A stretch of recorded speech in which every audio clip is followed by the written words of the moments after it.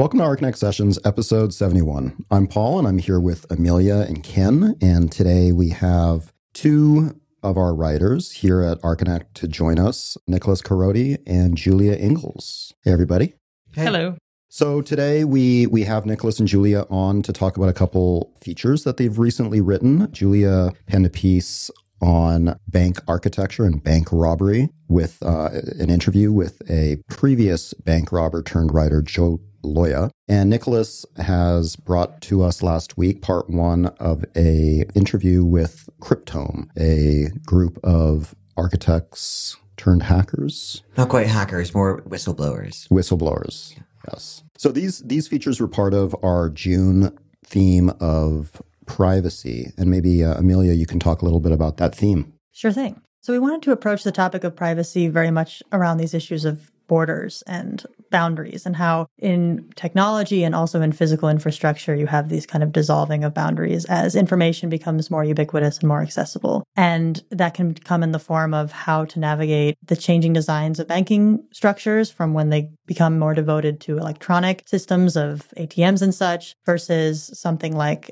Nicholas's interview with Cryptome and how they are intent on exposing a lot of documentation in the kind of the same vein as WikiLeaks around this kind of surveillance culture. So we approach it from both an explicitly architectural perspective, but also from infrastructural and digital networks perspective. But let's start out with Julia, with your piece. It started out with the interview with Joe Loya, who is a pretty fascinating character and kind of has a great story behind him. Can you tell a little bit about how you got inspired to do the piece and meeting with Joe? Well, we here at Archinect were debating themes. We were talking about Jeff Mana's book, in which he investigates how burglary has sort of changed. And I knew that Joe had contributed to that book, and I thought it would be interesting to speak to him directly about his experiences. And essentially, he started robbing banks, and then eventually, after going to prison, reformed and is now a writer, works for television, and he's written a couple of books. And I was fascinated to talk to him about the importance of kind of the psychological underpinnings of a lot of bank design, and I think a lot of privacy design in general, kind of what people assume, and then how you can play off of that as a designer to either enhance the security of your space or make people think it is more secure. And his experiences, which is detailed in the article, he basically was able to successfully rob so many banks because he knew that people would be assuming he would rob the bank in a certain way, and he would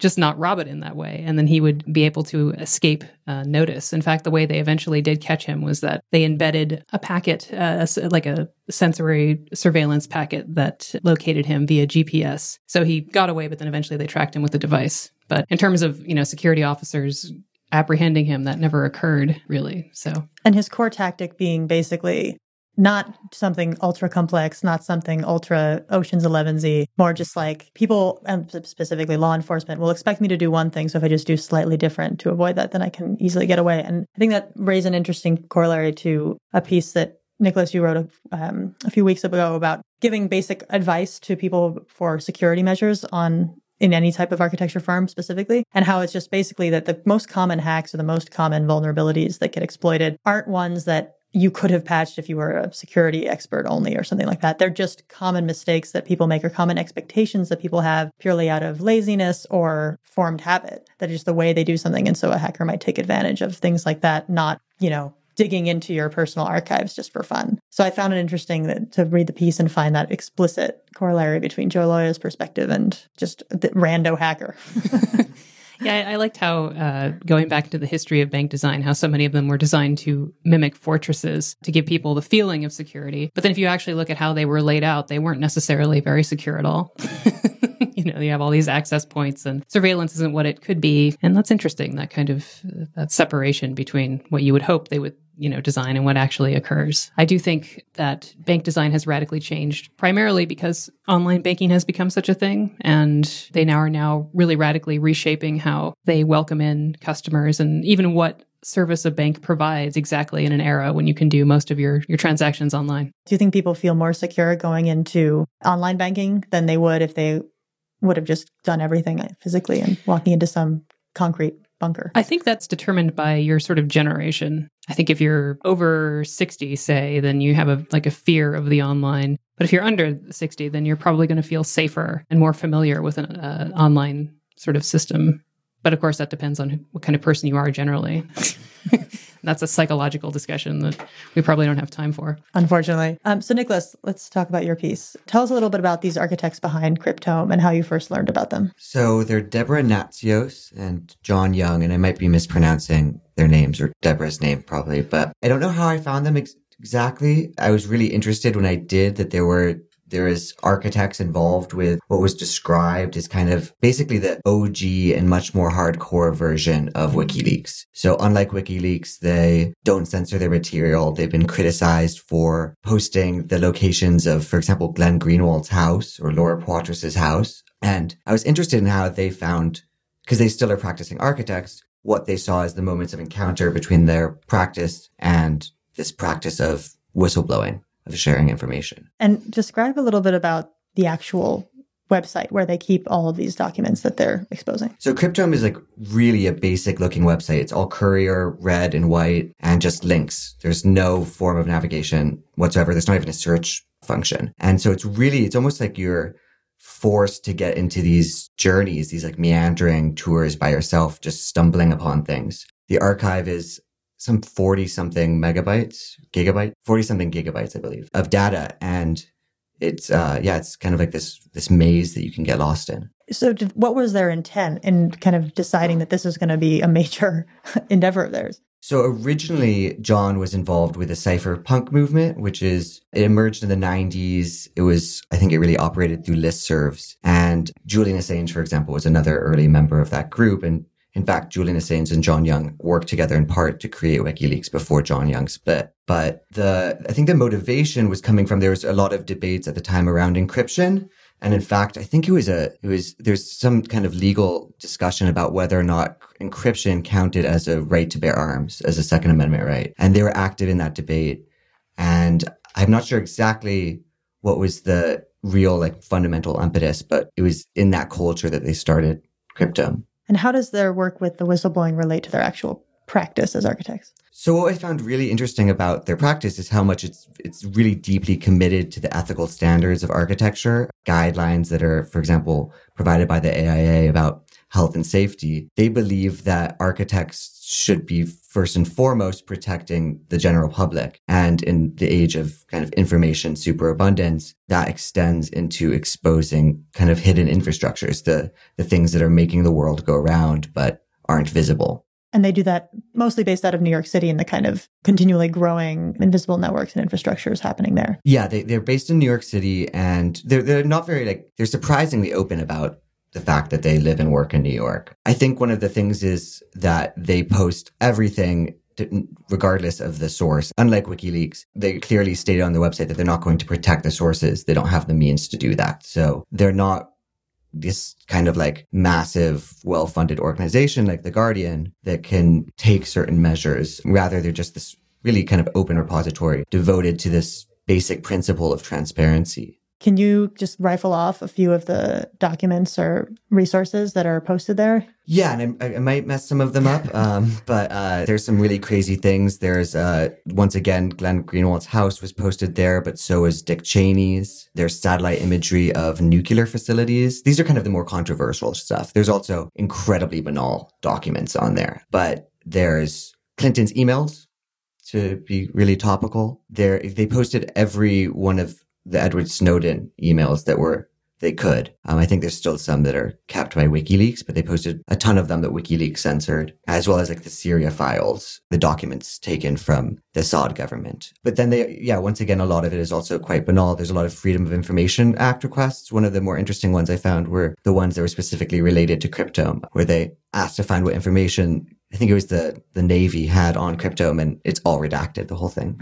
So those evil, very dangerous architects. Yes. I take that back. Redacted. How do they source all this information? Are people giving it to them, or are they tracking it down themselves? I believe people are giving it to them. I think some of it they track down themselves, but once again, they're not really hackers. They're more whistleblowers, and they're really well known within the hacking community. So if someone has this information, if they get it from whatever government server, then they'll often go to Cryptome early on. Although now I'd say WikiLeaks has a much higher profile. But within that community, Cryptome's well known. So are they kind of like independent renegades in this mission that they're on, or are they part of a larger community of people that aren't necessarily representing themselves directly as much as they are? So, yeah, I'm careful to speak because I don't know really, but I believe so in a certain way they're renegades because they're, I guess, more hardcore in certain ways. They're also very different than Julian Assange in that they're not kind of creating this media image. And in fact, they criticize in my interview with them, they criticize Julian Assange a bit for the way that he's kind of self-branded. At the same time, they're definitely part of this very active online community. I was saying earlier that I've never had a tweet shared so much. And in 24 hours, it was like it's gone around quite a lot. There's some irony to that, just a little bit. You're on a list now, I'm sure. I know. I'm definitely on a list. I'm not sure what Deborah and John know about me, but they probably know more about me than I know about them. And now us, by extension. My Skype going down was not my Skype going down, apparently. Thanks, Nicholas. The Kunze file is being developed as we speak. That's not my name. Part of what I enjoyed, Julia, about your piece with Joe Loya is how this guy who then went to prison for, how long was he actually in prison for? I believe it was 7 years. I'd have to check, but it's a significant portion of time. And he spent a lot of that in solitary confinement. So, which, isn't a far leap to another conversation about privacy. But in terms of privacy, it was almost this like weaponized thing of being used to completely seclude someone from any type of outside world in ways that might be seen as an ideal if you're trying to protect yourself from getting hacked or having certain information blown on you. But I just was curious, we spoke a little bit about this in developing the piece. What, in speaking with Joe and developing the piece, did you kind of get from him about his ideas about privacy and his ideas around changing infrastructural or architectural models of what might be private or secure? Well, it goes back to his idea of assumptions. And we got into this kind of long-winded conversation about the nature of reality itself, but essentially, it went back to the idea of what really are you stealing and can that be changed? In other words, the idea of conceptual theft versus the theft of tangible objects. And to answer your question a little more directly, he's noticed that banks have become, the idea of privacy, it's like in the past, you had a bank teller, you had a very traditional layout where you had like each stall. It was a very like square layout. And then over the last several decades, that's gradually morphed into a far more curvilinear kind of design where you're taking the emphasis away from that kind of rigid layout into more of like a conversational sort of setting where you're going to be colliding actually with other people and other employees of the bank. So the purpose has changed. So in terms of how you experience privacy in that environment, you're no longer entering solely as someone who's trying to, take out money or put money in. You're entering as someone who's going to be involved in an interpersonal conversation or transaction, if you will. So the environment is changing the very definition of what privacy is in that context. Does that make sense? No, I think these are two very interesting topics. What's interesting about them, for me at least, is that here are two people that don't see any value in privacy. Being the cryptome. Look, if somebody's robbing a bank, they certainly don't value my privacy. I mean, not to say that the banks don't value my privacy or value my privacy any more than anybody else does, but they're stealing from me. And there's something interesting that I think there's some kind of really weird thing that happens when you start to break down the age groups. You talk about the people who are more traditionally inclined to go to banks are people of a certain age, but they're putting their faith and their value in something that is ultimately intangible. It's backed by the full faith and credit of the United States, and it's backed by an insurance policy that most banks purchase. And then it starts to make me consider, I'm like, well, I trust the online environment a lot more than I think a lot of people would. And then I'm put at risk by this cryptome or organization. So now I'm questioning that idea that there's somebody out there with this in a specific purpose of devaluing my privacy and my good faith and my goodwill that, I'm going to be left alone if I leave people well enough alone. Yeah, I mean, I have a little point of contention, just that I think that Cryptome does care and value privacy, and they're not hackers who are looking into your credit card information. Rather, I think that what they care about is they think that a government doesn't have the same right to privacy. A government doesn't have that same right to secrecy. So it's about people in positions of power. But that's not necessarily true, though. I have to respectfully disagree with them on that point, because one of the things that WikiLeaks and Julian Assange and Snowden, I think to some degree, they struggled with the idea that information, at least they had the discussion. And even if it wasn't Assange himself having it, it was Assange with a larger group of people about what to release regarding the Iraq war documents. So the debate that the New York Times had and various other institutions had was, is the value of the information more important than the lives of the people that it would put at risk who were still in harm's way? So once you start making that case that the information is more valuable than the lives that are still at risk, because, they abrogated any responsibility for that.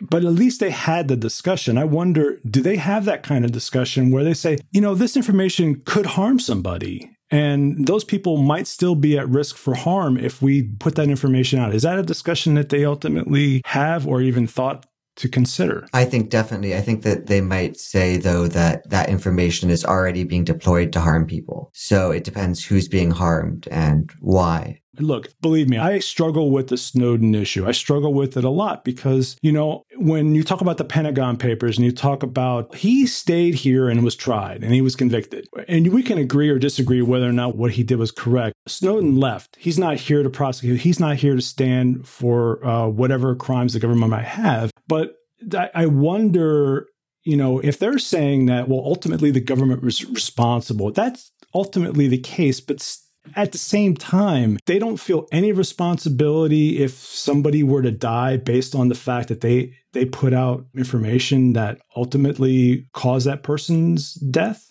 I mean, I wouldn't feel comfortable responding to that. It seems like a real question, yeah. It seems like a very difficult metric to gauge, because it's comes down to ideological viewpoint of whether or not the world or people are safer with certain types of information out on the table than not. So, I mean, it would be hard to determine, if that viewpoint is correct or not. So I guess it comes down to the individual. Definitely. I mean, I think it's kind of like the central question. I think it's a very timely piece given what we're seeing happen at Gawker, just as an example, that there's this much more media-friendly conversation around the rights of information access and what, in terms of whistleblowing, people do have the right to, or there's a public good in releasing that information. And we can talk about Gawker as an example, but it just sounds so much more silly in this context, where basically you have a very rich person who funds a lawsuit against a publication for saying mean things about a public figure. The mean things are nonetheless true, and the public figure is nonetheless a public figure. And that's, in a journalistic world, why it's deemed relevant and important that information get out there is because this is someone in the public eye who has a stead in the society, and therefore it's important that we have this information available about them. Of course, that has its caveats, but it's harder when it's a system like Cryptome where it's releasing information that, of course, has a lot of societal repercussions to it, but it's still not clear how they're deploying that information. They're not deploying it as journalists to inform a greater public. In fact, the website almost makes it more difficult in a way, for a mass population to get this information. So if they're not journalists, they're not hackers, they're these kind of purist whistleblowers, in a way, it suggests what is their role here? How can they control whether this is being used for ill or for good, and whether or not they even care to? Yeah, I don't think that they consider themselves that they should take on the role of arbiters of what is done with the information. And we do talk about in the piece kind of the question of accessibility. If you're releasing this information but nobody reads it, does it still matter? And they kind of argue that people who are willing, people who are concerned with this information will be willing to parse through it. They don't need to have this Web 2.0 fancy interface to see it. I mean, WikiLeaks does a similar thing. I think that journalists are pretty used to going through Freedom of Information request documents and what they look like. So it's in a way a resource for journalists. It's a kind of a double removed thing, and for interested parties, interested publics, whether or not those parties include people who are antagonistic to the interests of the United States government is a very real thing, a very real question. Like the New York Times called them a tip-off for terrorists. I don't know if that's maybe just being a little bit scandalous or if it's a valid critique. I'm kind of decided at the get-go with the piece, though, to kind of remove that major issue from my thinking, to be frank. Well, and the jumping off point being they are architects, and how incredible it is to have that professional mindset going into these kinds of topics. And particularly the way they talk about architecture, it's once again, it's so striking how much they kind of almost represent this throwback to values of what like a public architect should be in terms of literally, I mean, they've worked on like shoring up failing old infrastructure and they, in the Bowery, for example, like homeless shelters in the Bowery. So, I mean, they have this like very deep social commitment that you see increasingly going away in the field. But then on the other hand, I mean, they're active in this very controversial way. Has that affected them at all? I mean, they're doing this work. Certainly their clients know who they are and know what their firm is about. Has that impacted their ability to get clients who many times, privilege certain information over other things? Oh, I think so. I think that definitely. I wouldn't know how much, and they didn't really answer that, but yeah, I would say so. What type of architecture work do they practice? It's mostly public infrastructure work. Although I know that John has also signed on. He's been like a signing architect for other projects. On John Young Architects, there's a PDF with some of the projects he's been involved with. JohnYoungArchitects.com. Nice plug. Yeah. Link in the show notes. Yeah. I think it's fascinating that they're also practicing in New York as we have all these conversations around the Linksys system and how it's incredibly exciting for an architect to approach these newly connected means of bridging infrastructure and like personal devices in a really explicit way. And whether or not the architect should have some kind of design role in that, or whether or not this is something, at least until this point, it's been more the terms of the systems architect or the security analyst or so, and whether there's a way to kind of bring those two things together. Yeah, in our conversations, one of the things that I found really interesting was talking about kind of early 90s architecture culture when they were both, I think they both studied at Columbia, and the introduction of these new technologies and how architects got really into the kind of formal possibilities that these unleashed. But they found it really striking that nobody was looking at kind of what they thought were the more profound spatial implications of these technologies, the way that they affected how the city operates, kind of invisibly, but very materially, which I thought was really fascinating. So, Nicholas, when Amelia was referring to what's going on today with Gawker,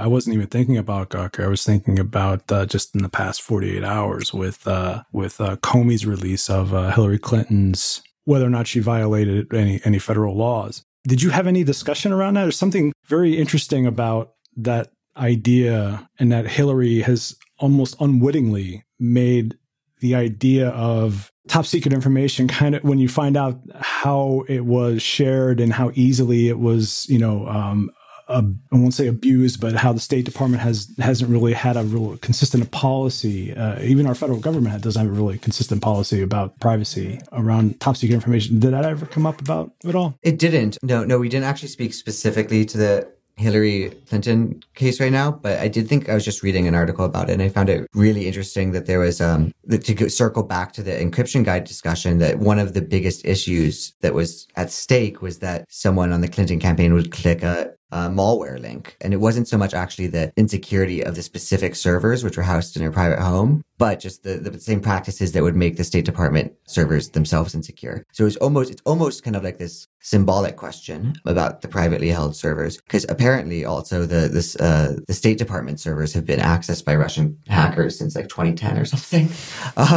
So it's a really interesting thing that it does often, it kind of, to circle back, it really comes down to user practices less than actual server security. Yeah, that almost a little bit of a morbid connection, but we recently also posted to the news the first official death related to autonomous driving of someone who was in a car that was being operated under autopilot. It was technically a Tesla Model S, I believe. And what of course is coming up after this news is people being like, oh, I knew it. Like, our autonomous vehicles are unsafe because of this one reported death. And of course, statistically, even though we have such limited data around autonomous vehicles and safety, it is pretty apparent that they are far less dangerous than the mere existence of humans, because every single human on the road is a bundle of human errors waiting to happen. They're already safer than human drivers. And Tesla's autopilot feature has been promoted specifically as not self-driving, but people are treating it like self-driving, which I think is the problem, is because I think it's so much like self-driving that they're giving up and letting it take over. But yeah, I mean, the backlash about this self-driving technology and how it's so dangerous is just ridiculous, I think. And because it points to the weakness is just like in the malware example. It's like, it's not that some active person is going to go in there and take advantage, but that they will just wait for some human error to happen. And that's when disaster can strike. It's a very fascinating conversation around, especially with the autonomous vehicles, and linked also up to these new digital infrastructures when you do have these adoptions on large citywide scales and what the implications for that can be. I mean, in the case of the Tesla, didn't he have a portable DVD player, and didn't a big rig turn abruptly in front of it? Like he was on a highway and a big rig turned in front of him. I mean, essentially he got like sheared. It was another system of like... He shouldn't have had the DVD player. That wasn't part of the Tesla system. That was something he imported. I mean, so it's kind of, I feel like if you actually look at the specifics, it's being overblown because he wasn't operating the system the way it should have been operated. Exactly.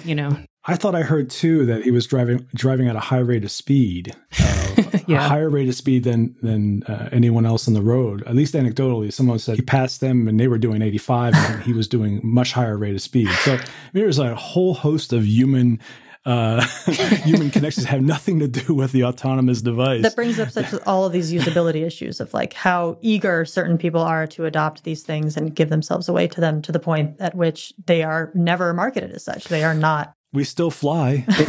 Interestingly Exactly. enough, I mean, I don't want to get this too off topic, but the same guy that died in this accident actually posted a YouTube video 2 weeks before he died showing how Tesla's autopilot system saved him from an accident where a big truck started turning right into his lane, right in front of him, and the car corrected and moved out of the way. So, I mean, there was very little media attention given to that. Can I ask you guys a quick question? Since you've done this, wow, this is kind of a loaded question because I was trying to figure out how to ask these questions without giving up my own. You're trying to remain private while asking about privacy. I like it. Well, not private. It's just understanding that I rely a lot on, I do online bill pay. I do a lot of my banking online. I don't even go to the bank anymore. I'm writing fewer and fewer checks. So after you've seen and talked to these individuals, do you feel did give you trepidations about, disconnecting from, I still see banks being built every day. And I go, wow, there's a reason for those being built, but I'm not seeing a need for it personally. How's this reporting affected you? Well, I sort of have the attitude that if something bad is going to happen to you, it's going to happen to you. Like you can edit out a lot of fear and worry by just accepting that there's a certain number of bad things that are going to occur to you. In other words, don't try and live your life in fear. But with that being said, certainly I don't feel great about the level of transparency that exists in our contemporary lives. I too haven't written a check in, I don't even remember how long, years at this point. And it occurs to me that every single move that I make anywhere is being recorded. And, my entire life is basically being documented. I don't have anything to fear necessarily, but it's just strange because there is no security in that. If someone really wanted to get to me, it would not take any amount of effort, I don't think, So I just assume that my safety I'm alive today. But who knows? This podcast was recorded. Yeah, basically. None of us is really quote unquote safe, but I don't think any of us has ever really been safe. There's always been dangers. And if someone wants to, murder you, they will. I don't know. Anyway, that's a dark turn. But do you feel like the previous era was really quote unquote safer, or I don't know? Well, what's been interesting for me to hear you guys talk about this is that one of the things that I do lament is that eye-to-eye contact. And that's one of the things that was interesting about banks. One of the failures about banks that I don't know if you discussed or not, is not the structure itself. It's the human capital inside that is going to break because the person potentially has the ability to kill them. So that fail-safe is always present in most cases, at least, for going back to John Dillinger's days. That fail-safe was always there, that if that person was really committed to killing somebody, the president or whoever was operating the bank had access to make sure that nobody would, or at least the least amount of people would die. But today, the new rabbit hole is the worst one, is that you get into a situation where your identity is stolen from you and getting it back is a fucking nightmare. Yeah, no, it is. I've known people who've had that happen to them actually, and they've spent years trying to, untangle all of the crap that comes with that having happened to you. I don't know, but I think it's kind of a question of, do you want to fight a real war or would you prefer to fight a virtual one? In a virtual one, you can certainly get more stressed out, but you're not necessarily going to have any limbs removed. And again, I'm sorry to use such graphic terminology, but I've noticed that we increasingly have such a fragmentary or a non-existent relationship to real things. And I think we forget about violence. And I mean, this is the point you're raising with Dillinger, right? Is that, violence is a tool. I think we're moving towards a society that it just absolutely abhors that altogether. And so we're starting to design with the idea of let's fight online. And I'm kind of in favor of that. I would prefer to, if given a choice, I'd always prefer to fight online than offline. But I think maybe the issue is when online bridges into offline, and that's happening increasingly more and more, where you see like a hack can bring down a nuclear facility, as it did with in Iran, or soon hackers might be able to hack into hospitals and things like that. Or like this guy recently that just got arrested for suspecting Google to be invading too much in his privacy. So he was arrested with like a Molotov cocktail, and he was throwing like white powder at the Google headquarters. I mean, that's these types of virtual interactions can become physical. Definitely. In an example like that. Yeah, Ken, to answer your question, I'm definitely getting more paranoid the more pieces I write, for sure. The longer you sit in this room. Yeah, exactly. It's getting really bad. No, but I mean... You can stay in here if you want for the rest of the day, at least. At least it's soundproofed, yeah. No, the more I started researching, I kind of originally was paranoid about Cryptome's paranoia, so paranoid about paranoia, because I was reading these really sensational articles about them. They turned out to be really sweet, so the articles were completely like... They're junk articles, yellow journalism. But then, I mean, the more they have this concept of reverse panopticon, and I think it's really speaks to this contemporary condition we're in, where the issue isn't so much us being surveilled, although that's a really big issue, but it's kind of the way in which I broadcast my life and what that means kind of in the larger sense. So it's like one thing to post a picture of Instagram, but then I forget that every time I do that, I'm creating a map of all my locations everywhere I've gone. The kind of unconscious way that I'm letting surveillance happen, or I'm surveilling myself to a public or something like that, gets me paranoid, for sure. Because it's also so fun. It's so fun.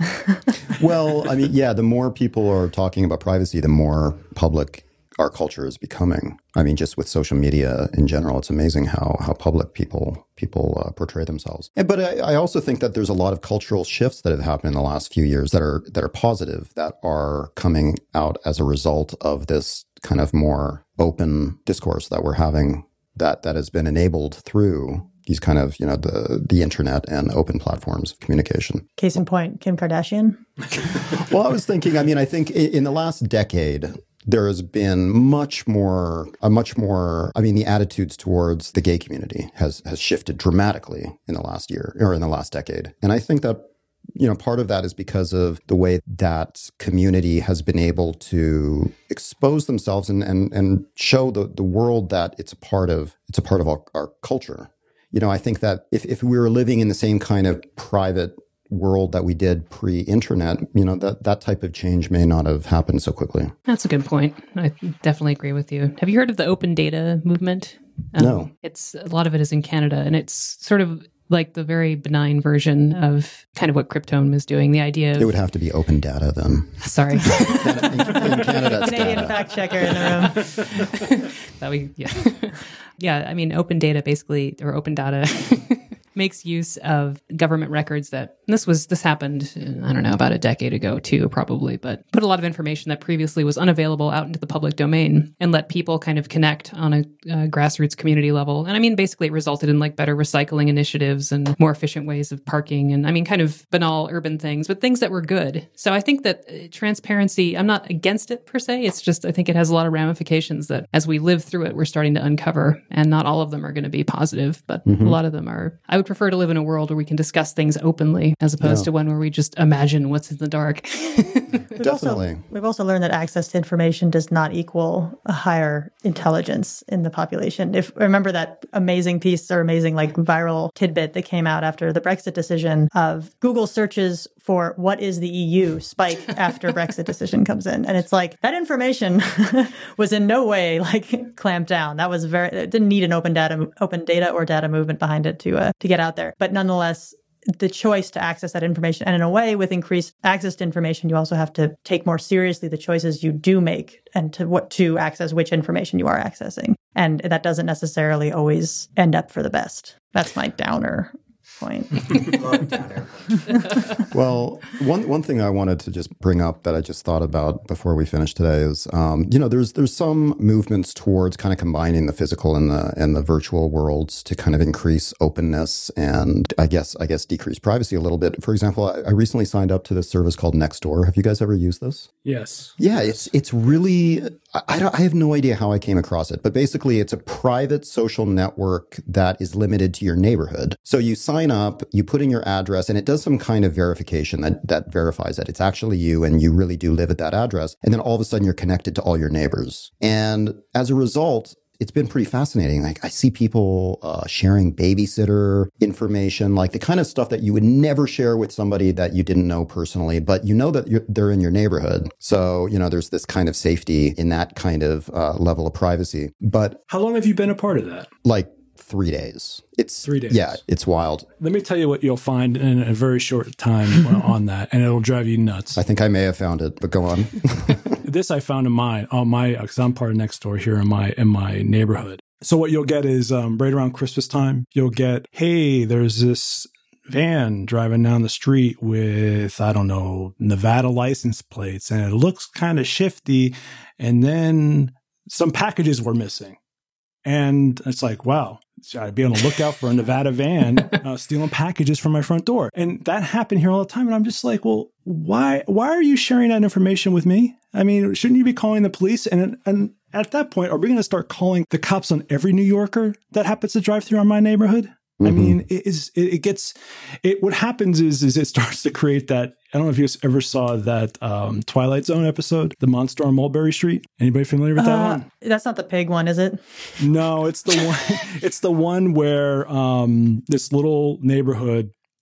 There's like this. It's almost like a clash between like War of the Worlds, and it was right around the time, with the Red Scare and the Red Menace and that whole deal. So there was a supposed alien crash, and all of a sudden this cohesive, very neighborly community starts turning on each other and starts pointing the finger and thinking that the other person's an alien. This person, hey, where was this person? And so you could start to see the McCarthyism in that storyline. And what it was really picking up on was that you just, the things that start to eat at you on the outside start to corrode the interior language of your community. And what you'll find on that Nextdoor is that, yeah, there's some of those good things, but if you don't know your community members already, your neighborhood people already, it is a worthless tool because these people that you think if you don't actually physically meet them, are fucking nuts. I live in the heart of like hippie community, and the craziest racist bullshit comes out of these people. I'm going, you hippies are nuts. Yeah. Well, as we've learned with any social network, specialized and location verified or not, it's amazing what people will say when they feel they have that like security of that small community or anonymity, or just go to an Archinect forum and yeah. No, I have noticed a shocking amount of posts about people concerned about like, African American or Latino men either walking down the street or sitting in a parked car. Like that's a lot. There's a lot of warnings about that, which just exposes, some kind of scary racist thoughts. But yeah, sometimes you don't want to know that much about other people. Yeah. Ignorance is bliss. Yeah. In certain circumstances. But then again, I mean, you become more enlightened about, maybe you start becoming more empathetic to other people's beliefs, or maybe you start becoming, I don't know, inspired. People think one thing about me just based on how I post on your site. And I think, I play a couple of roles and I like playing those roles. I like fucking with people. But I think when you get to know me, I mean, I wouldn't have friends. I wouldn't have a family if I was that person that is on there, like causing someone some agita. I think that you only break down those stereotypes if you actually physically meet and have a conversation with people. And that's what's weird is that people are using the virtual for a substitute for actual real communication and real empathy. And, that's what happens on Nextdoor is, like you said, is that, we're one thing when we vote, we're another thing, we're in our community and we're protecting our family. Yeah. Good point. Sorry. Good point to end on, I think. Well, I think we can wrap this up today. Thanks to Nicholas and Julia for joining us and sharing us some more on your features. And I encourage everybody to go and read those. There's a lot of other great features up on the site. So spend some time and read and share it with friends in real life. and through Facebook and Twitter. Our real friends.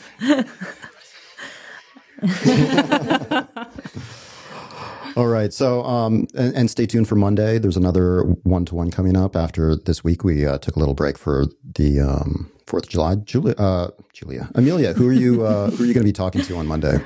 So we'll be continuing our checking in on what's happening with Brexit podcasting with an interview with Mark Middleton at Grimshaw, who spoke with me a little bit about how the firm is responding to and trying to anticipate what might happen after the Brexit decision. I'm very interested in listening to that interview. Mark is a really bright guy. He's a partner at Grimshaw, which is a huge firm, and I'm sure that they're feeling the effects of this decision. He was very positivist throughout the entire thing, but also spoke many times about how kind of cringingly British he felt, saying things like, just got a stiff upper lip, not actual, I'm paraphrasing. It was another equally adorable British phrase for keep on keeping on. But overall, yes, he had some very good thoughts about, very well-weighted critical thoughts about what Brexit might mean. Well, very valuable perspective to hear. So yeah, and until next week, thanks to everybody for listening. You can follow us on Twitter, Archinect Sessions, Arc Sessions. At Arc